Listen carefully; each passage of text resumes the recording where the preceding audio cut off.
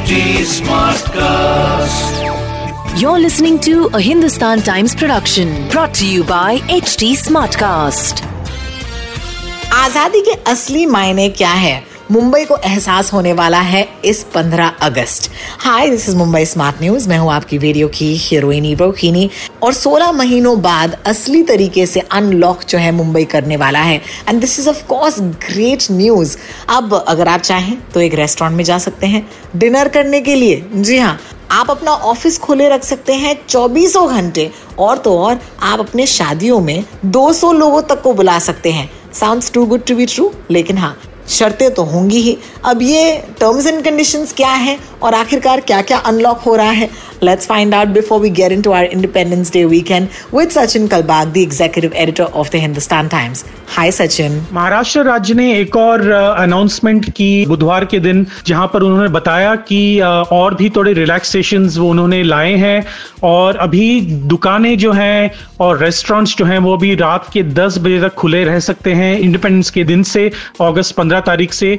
और ये बहुत ही इंपॉर्टेंट इसलिए है क्योंकि जो मुंबई की इकोनॉमी और जो महाराष्ट्र इकोनॉमी थी वो उस पर काफ़ी इम्पैक्ट हुआ था, और बहुत लोगों का ये डिमांड था कि ये दुकानें जो हैं, रेस्टोरेंट्स जो हैं वो रात को खुले रहने चाहिए ताकि लोगों की नौकरियां ना जाएं, उनकी सैलरीज वगैरह ठीक टाइम पे मिले, लोगों को खाना मिले टाइम पे, लोग अपना शॉपिंग भी ठीक से कर सकें। 4 बजे का जो डेडलाइन था वो काफ़ी कम था। तो अभी जो नए रूल्स हैं उसके तहत अभी महाराष्ट्र में जो दुकानें हैं और रेस्टोरेंट्स हैं वो 10 बजे तक खुले रहेंगे।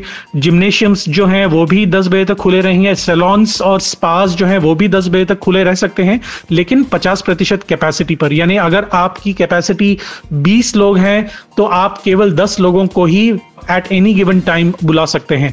प्राइवेट ऑफिसेज जो हैं वो अभी 24 घंटे 7 दिन काम कर सकते हैं। पहले 10 बजे तक का डेडलाइन था, 50% लोग आ सकते थे, लेकिन अभी वो 100% लोगों को लेकर स्टैगर टाइमिंग पर लोग बुला सकते हैं। 25% ऑफ द वर्कफोर्स पर शिफ्ट, ऐसे गवर्नमेंट ने कहा है, लेकिन सारे लोग आ सकते हैं। लेकिन मैनेजमेंट को ये देखना होगा कि एक समय पर केवल 25% लोग ही ऑफिस में रहेंगे, और उनको वैक्सीनेट करना ये बहुत ही जरूरी है। अगर आपके पास वैक्सीन नहीं है तो शायद आपको अंदर बुलाया नहीं जाएगा।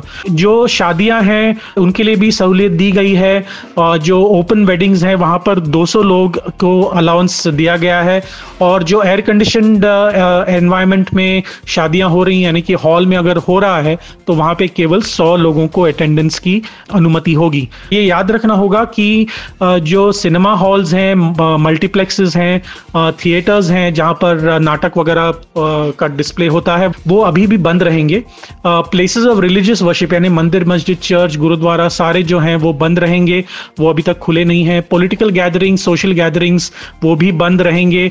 अगर जो महाराष्ट्र का जो डिमांड है ऑक्सीजन के लिए वो 700 मेट्रिक टन के ऊपर गया तो वापस लॉकडाउन अनाउंस किया जाएगा, ऐसे राजेश टोपे जो राज्य के हेल्थ मिनिस्टर है उन्होंने कहा है। और ऐसा ना हो इसीलिए आपको और मुझे एसओपीज फॉलो करने पड़ेंगे। तो अगर आप ऑफिसेज में लोग बुलाना चाहते हैं then don't forget they have to be fully vaccinated, तब जाकर वो 25% कैपेसिटी पर काम कर सकते हैं। अगर आप शादियों में जाना चाहते हैं तो इंडोर या आउटडोर के हिसाब से जितने मैक्सिमम नंबर ऑफ लोग आ सकते हैं उस पर जरूर ध्यान दीजिएगा।